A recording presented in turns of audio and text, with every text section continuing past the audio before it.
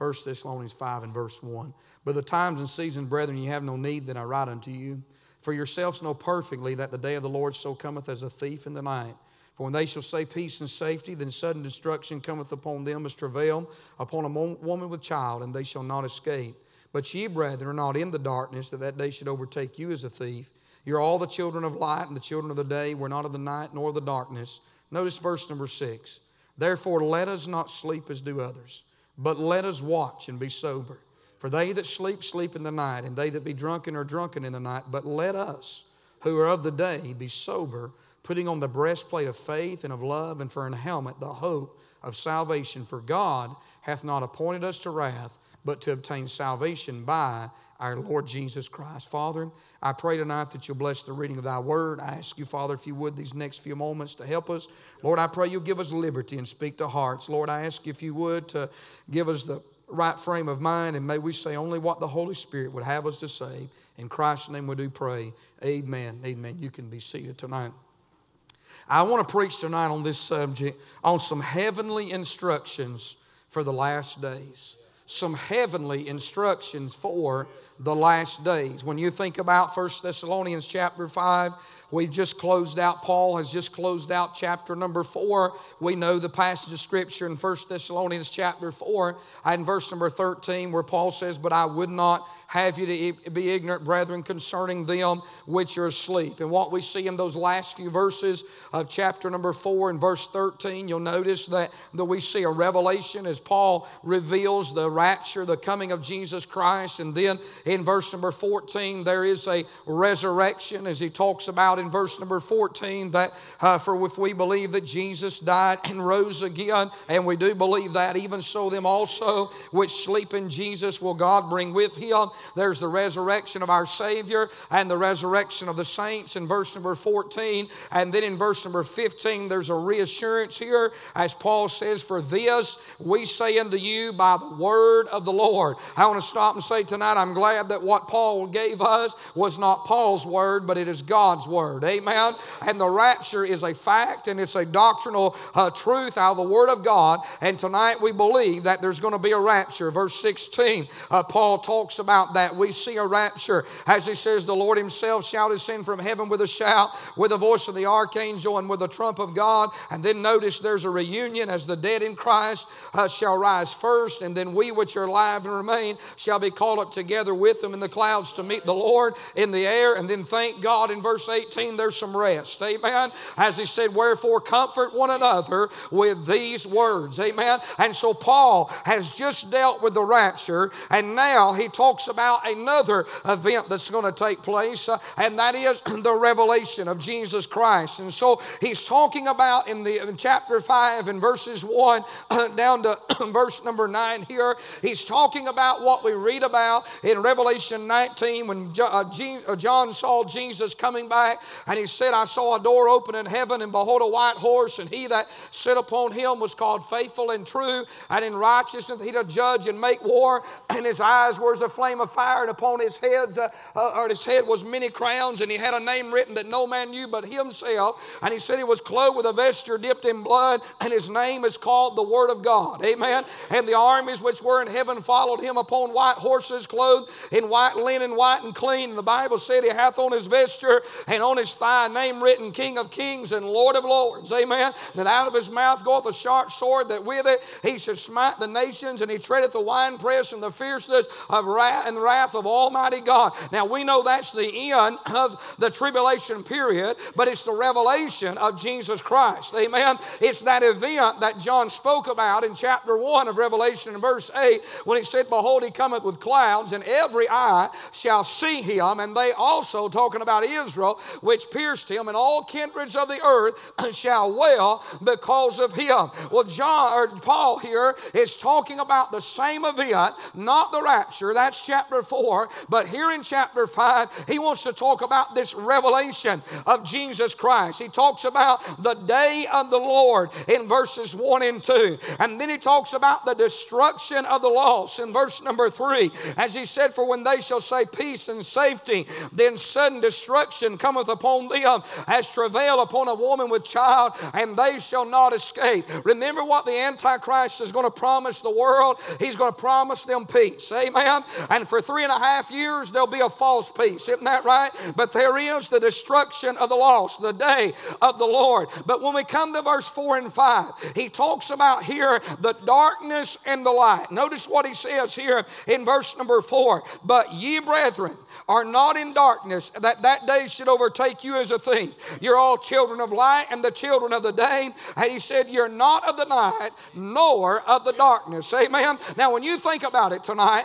all of my life as I was growing up, I would hear people saying, well, you know, when Jesus comes back, he's coming back as a thief in the night. And I would think about that and I think, well, he's going to come as a thief. He is coming as a thief in the night to those who are in darkness and those who are not ready. But we that are saved, Paul said, we're not in the darkness. Somebody say amen right there. I'm glad I'm standing in the light of God's word tonight, in the light of his presence. I'm glad, thank God, we don't have to live in darkness, but we can be looking for that blessed hope and the glorious appearing. And we know that in the end, during the revelation, we know when the tribulation period is over with, thank God we're coming back. But we know that we're children of light. We're not children of darkness tonight. Amen. Now, isn't it good to know the truth tonight?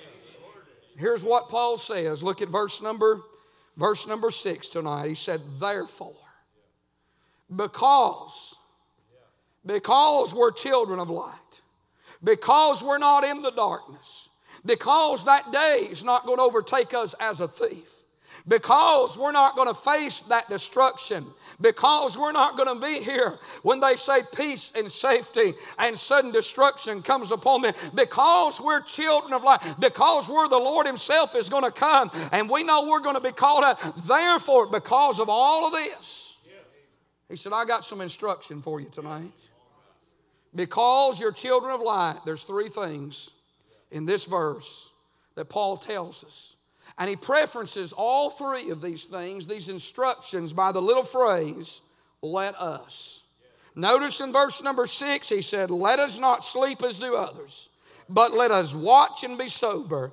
And then in verse number 8, he said, but let us who are of the day be sober, putting on the breastplate of faith and love, and for an helmet, the hope of salvation. I want to say tonight, we that are saved, we have some heavenly instruction for the last days that we're living in. We know that this is looking to the end of the tribulation period and the revelation of Jesus Christ. But until he comes in the rapture, you and I as saints of God, because we're not in the darkness, because we're in the light, we have a responsibility to take these instructions that he has given us tonight and to live our life by those instructions tonight. You say, preacher, what are they? Let me give them to you and I'll be through. Number 1, Paul says here in verse number 6, he said, let us be awake. As he says, notice what he said, therefore, let us not sleep as do others. You know, tonight, we're living in a time when there's a lot of people, I'm talking about saved people, saints tonight, they have fallen asleep spiritually in our churches. Friend, don't let it happen to you tonight. While you sit in this church, and now thank God for our church tonight, but if you're not careful, you can sit in one of the best churches in America. You can sit under the sound of the preaching of the Word of God. You can be around spiritual saints and enjoy the good singing and the good testifying and the preaching that we hear week in and week out. And all the while, you can be here but not really be awake. You can be asleep tonight spiritually. I watch it and I've seen it, and you have too. People sit in good churches and they're numb to the things of God, and they're numb to the things taking place around them. They have been here so long that they no longer are awake spiritually. Amen. And that's what Paul is telling us here. Let us not sleep. Now, he's not talking about a physical sleep, is he? And he's not talking about a soul sleep. Amen. He's talking about spiritually falling asleep on God. Friend, I do not want that to happen to me in these last days. Amen. What I mean, my friend, is we need to be awake to the spiritual decay of our churches. We have already heard it testified side tonight, but I want to reiterate it tonight because it ought to be said, and it needs to be said over and over. Listen, do not fall asleep to the spiritual decay of churches that are taking place around us, because it's just like Brother Laddie said tonight, what's happened to them could quickly happen to us tonight if we go to sleep spiritually, and if we just fold our hands. Isn't that what the Proverbs said? A little sleep, a little folding of the hands. I'm telling you, friend, listen, it'll lead to a life of slothfulness and slumbering and a life of destruction.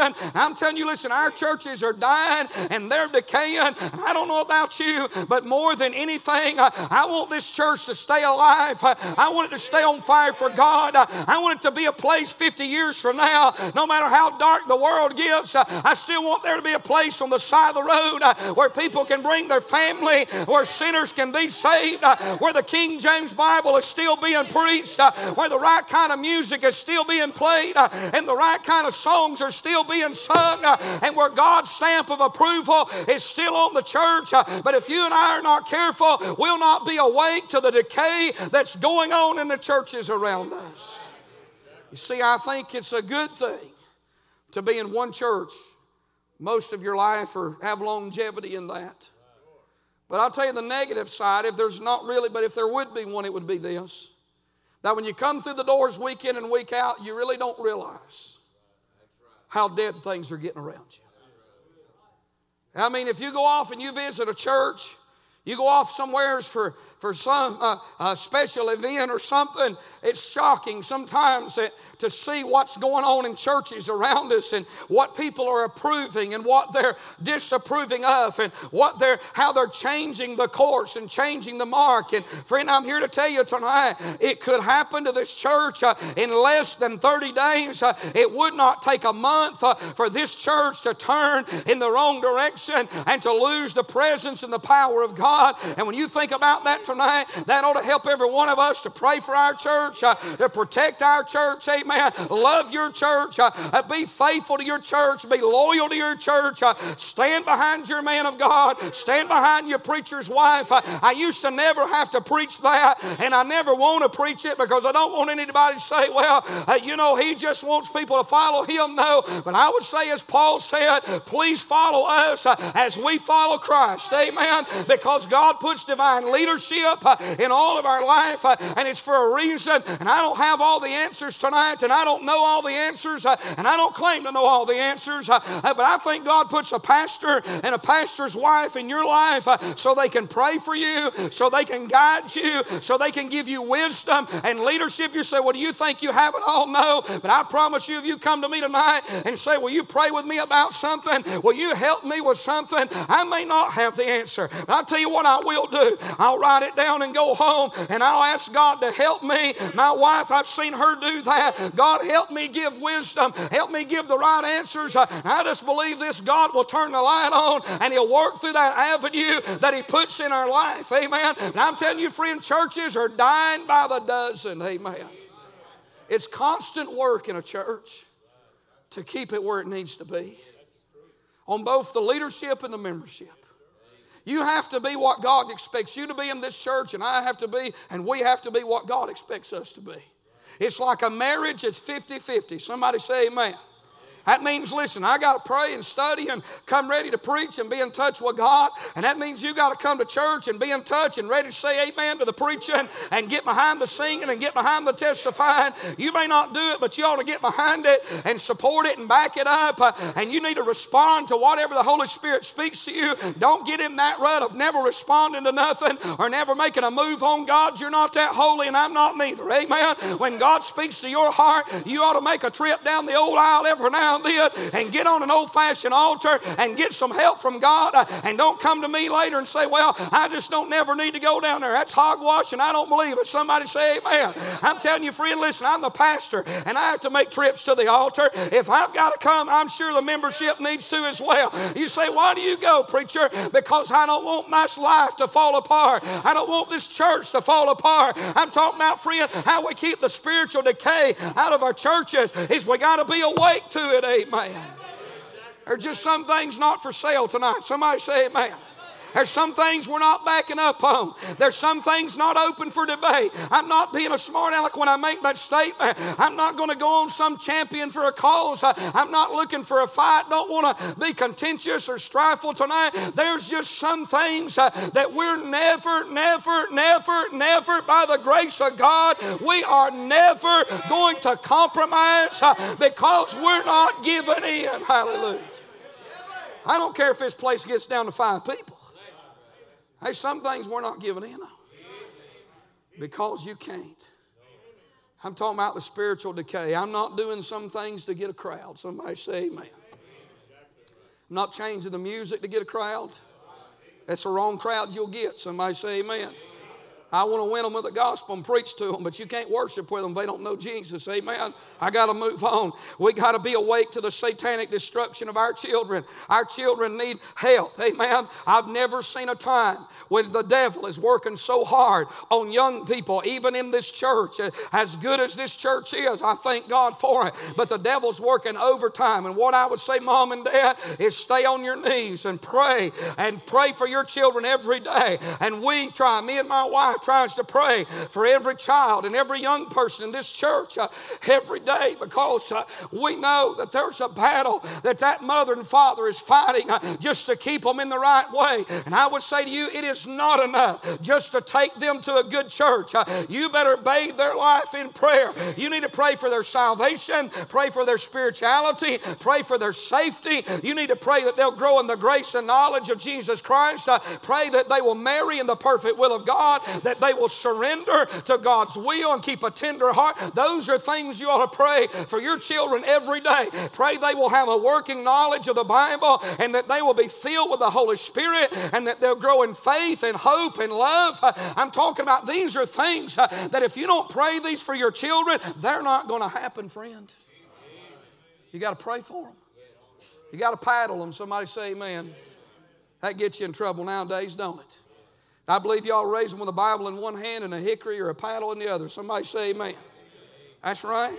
I'm telling you, friend, I wish we had paddling back in school. I wish we had it back. I mean, I'm telling you, listen, when I lived in a day when people toted hickories and belts and paddles, I'm going to tell you, you didn't have near the problem that you've got today. And I fear pastoring the next generation, because they're growing up learning how to manipulate the system and manipulate their parents and manipulate everybody else. Can you imagine what it's going to be like trying to pastor that crowd when they get of age and they get older? I'm talking about it's going to be an all-out war. Well, I hope I'm in retirement by that time. Amen. I'm just telling you, friend, that's where we're living at today. I'm talking about, listen, the devil is working overtime with our young people. Don't let them play video games. Somebody say amen right there. Don't let them sit in front of a television set for 4 and 5 and 6 hours and just sit there. Make them go outside and exercise their mind. Amen. Get them a bicycle. Amen. I mean, listen, get them go get them a sling blade. Amen.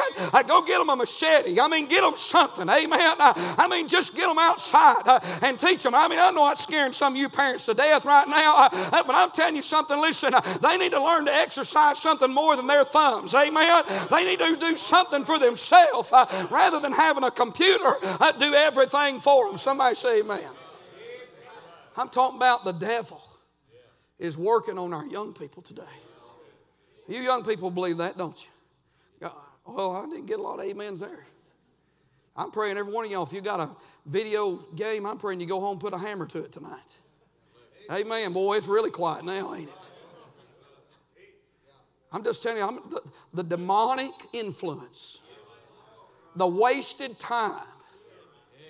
You say, preacher, did you play video games? Well, I used to go over to my cousin's house because he had an Atari. Anybody remember those? I thought it was the neatest thing to sit there with a joystick and watch a rectangle hit a dot over here to this next rectangle. Boy, that was really interesting for about 20 minutes. And after 20 minutes, I thought, man, this is boring. I'm going outside and riding my bicycle. Amen. I remember the day when we tore everything up, we took everything apart, and we tried to figure out how to put it all back together. Amen. I'm telling you, I'm not telling y'all to go home and do all of that. Amen. But it wouldn't hurt you to tear some things up. Amen. I'm just simply saying, listen, we're living in a time when young people, they don't know how to do anything anymore. They've never been taught how to do nothing. And all they do is just sit around and look at a monitor, whether it's an iPad or a cell phone or whether it's something on the internet. I'm telling you, listen, don't give them that. Don't destroy their mind. Make them exercise their mind. Put their mind in the Bible. Put their mind to work. Teach them responsibility. Teach them how to have fun. Amen. I mean, teach them how to get outside and play with sticks. Somebody say amen. Isn't that right? You give a kid a pile of sticks nowadays, he wouldn't know what to do with it. Come on now. I mean, I bet, listen, teach them how to get outside and play war. Amen. Isn't that right? Make mud pies and drink mud water. Amen. You know what I'm talking about? Every kid ought to taste it every now and then. And you mothers, don't be so uptight all the time. Amen. Let your kid eat a French fry every now and then. Somebody say amen. Ashton ate one off the floor the other day, and it wasn't even his. In a restaurant. Didn't bother me one bit. Amen. Probably helped his immune system. That's right. If you'd feed them something every now and then other than leaves and herbs and nuts and all that other kind of stuff. Amen. Just let them be a kid. I know I'm getting in trouble, but I might as well bump everything. We're living, can I say this respectfully? We're living in the most idiotic, educated society. They look back at the generation that built factories and planted and fought wars like they don't know what they're talking about. And this younger generation, and I'm not talking to all you parents, maybe I am, I don't know. But this younger generation, they read something out of a book and think it's the gospel. It ain't that book they're reading out of. I don't care what doctor so-and-so or I'm telling you, some things is horse sense. Y'all know what I'm talking about. Little dirt under the fingernails ain't going to hurt nobody. Amen. Little burning the backside up sure ain't going to hurt nobody. Amen. That's not a halo coming out of their head. That's horns.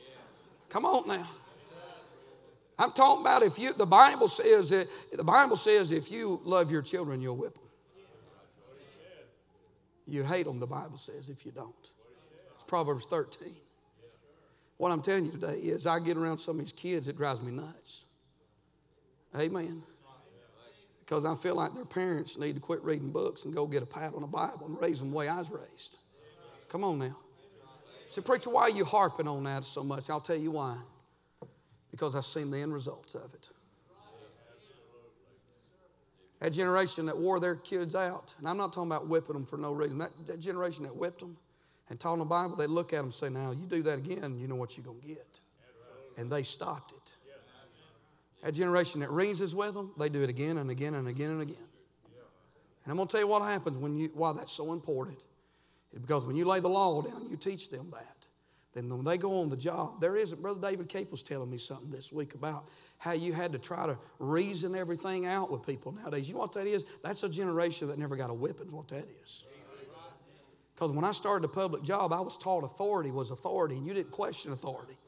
You didn't ask authority, nothing. What they said was final authority. You know where it come from? It come from that raising. Well, I got to move on tonight. For the few of you that are still listening, amen. You need to wake up to that. Think about how your parents raised you. Amen. And throw all them books in the trash. And don't follow fads. Somebody say amen. I'll tell you something. I don't care what follow that book right there. And don't you let nobody make you feel like you're less of a parent because you don't do what they do. Come on now. Say amen right there too. I never have. I mean, listen, I remember my kids coming up, I'd have preachers say, well, you ought to do this. And I'd say, yeah, mm-hmm. I'd let that go on one ear and out the other. I don't care what everybody else is doing, friend. If everybody else is doing it, chances are I'm going the other way. Come on now. I'm not being a follower. Amen. I'm not talking about following a book. I'm not talking about following people that God puts in my life. But I'm not jumping on the bandwagon. Amen. Don't jump on the bandwagon. Young people, don't jump on the bandwagon. Amen. Church members, don't jump on the bandwagon. Amen. Pastor, I'm not jumping on the bandwagon. Amen. We're not getting on the bandwagon of what everybody else is doing. I get amazed at adults that we preach that to young people, but then I see them, whatever the next thing is out, they think they got to do it because everybody else do. Have some individuality. Amen. Don't be afraid to be who God made you. And don't worry, don't make nobody make you feel like you're less of a person. I'm talking about, friend, that's the day, that's the society that we're living in today, when people think they got to keep up with everything, and social media has blown that out of proportion because people put this picture perfect life and everybody thinks they got to be doing it. I'm telling you, friend, that's not reality. Amen. Just live a normal life. And I don't know how I got on all that, but it's good preaching, ain't it? Amen.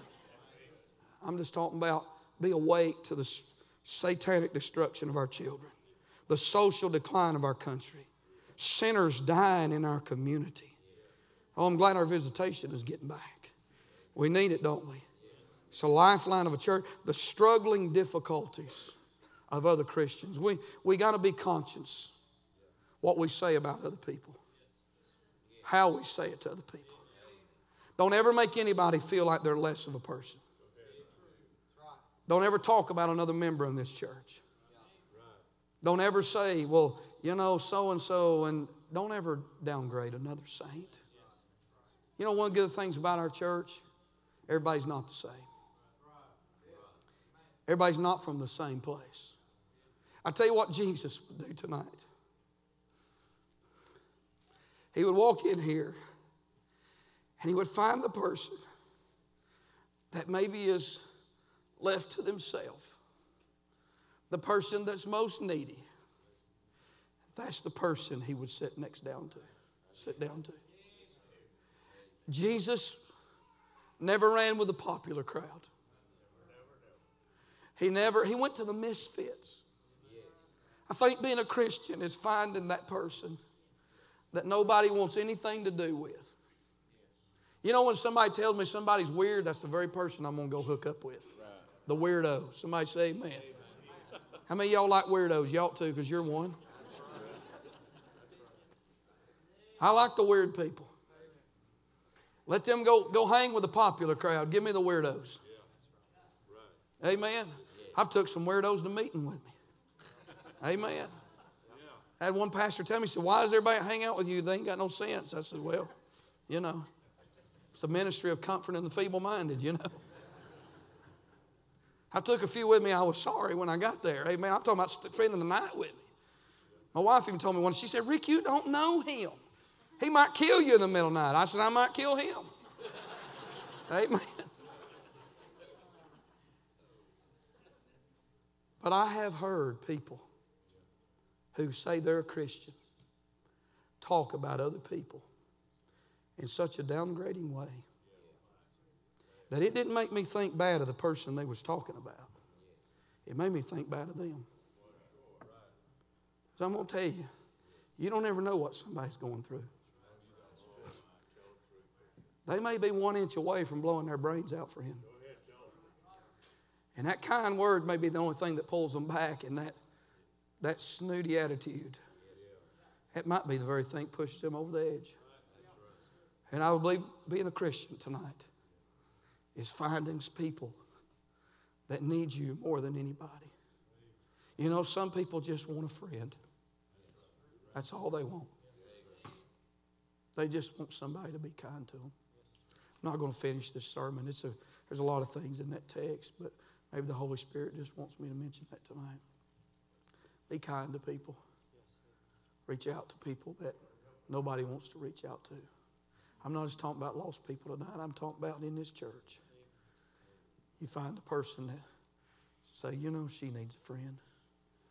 He needs a friend. And be kind to that person. That's ministry tonight, friend. That's what real ministry is. It's helping the downtrodden. It's being kind to those that need it tonight. Let's be awake to that. I want to be sensitive, don't you? God help me tonight. I want to be sensitive to the needs of other people. I sure don't want it to be about me tonight. About my life and what I want. Be awake, be alert. That's another thing he said. He said, let us watch and be sober. That's more than being, you can be awake and not be alert. He said, let us be alert. Let us watch. You know how you be a friend to people? You got to be watching. You know how you witness to people? You got to be watching. Brother Ken's watching, ain't he? Brother Barnes is watching. You got to be alert to the fact that when God puts somebody in your pathway, they're there for a reason. They're there. They're not there just to do that job. They're not just there.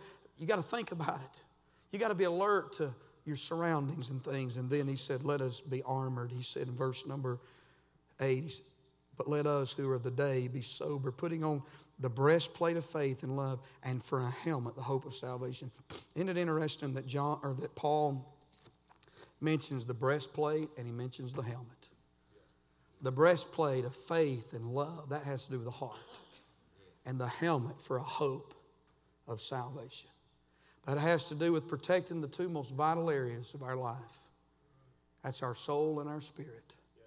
Brother, that breastplate, that protects the soul, that protects the spiritual, that's talking about keeping out the filth, keeping out the dirt, amen, keeping that heart clean and right. That helmet of salvation, that hope, that's talking about security, keeping that mind in the right frame, being secure tonight. That's what we need to do. You know why? Because we're not in the dark, we're in the light tonight. As they come and get us a song ready as we stand. Only God knows tonight the need of the hour. But let's be awake to this.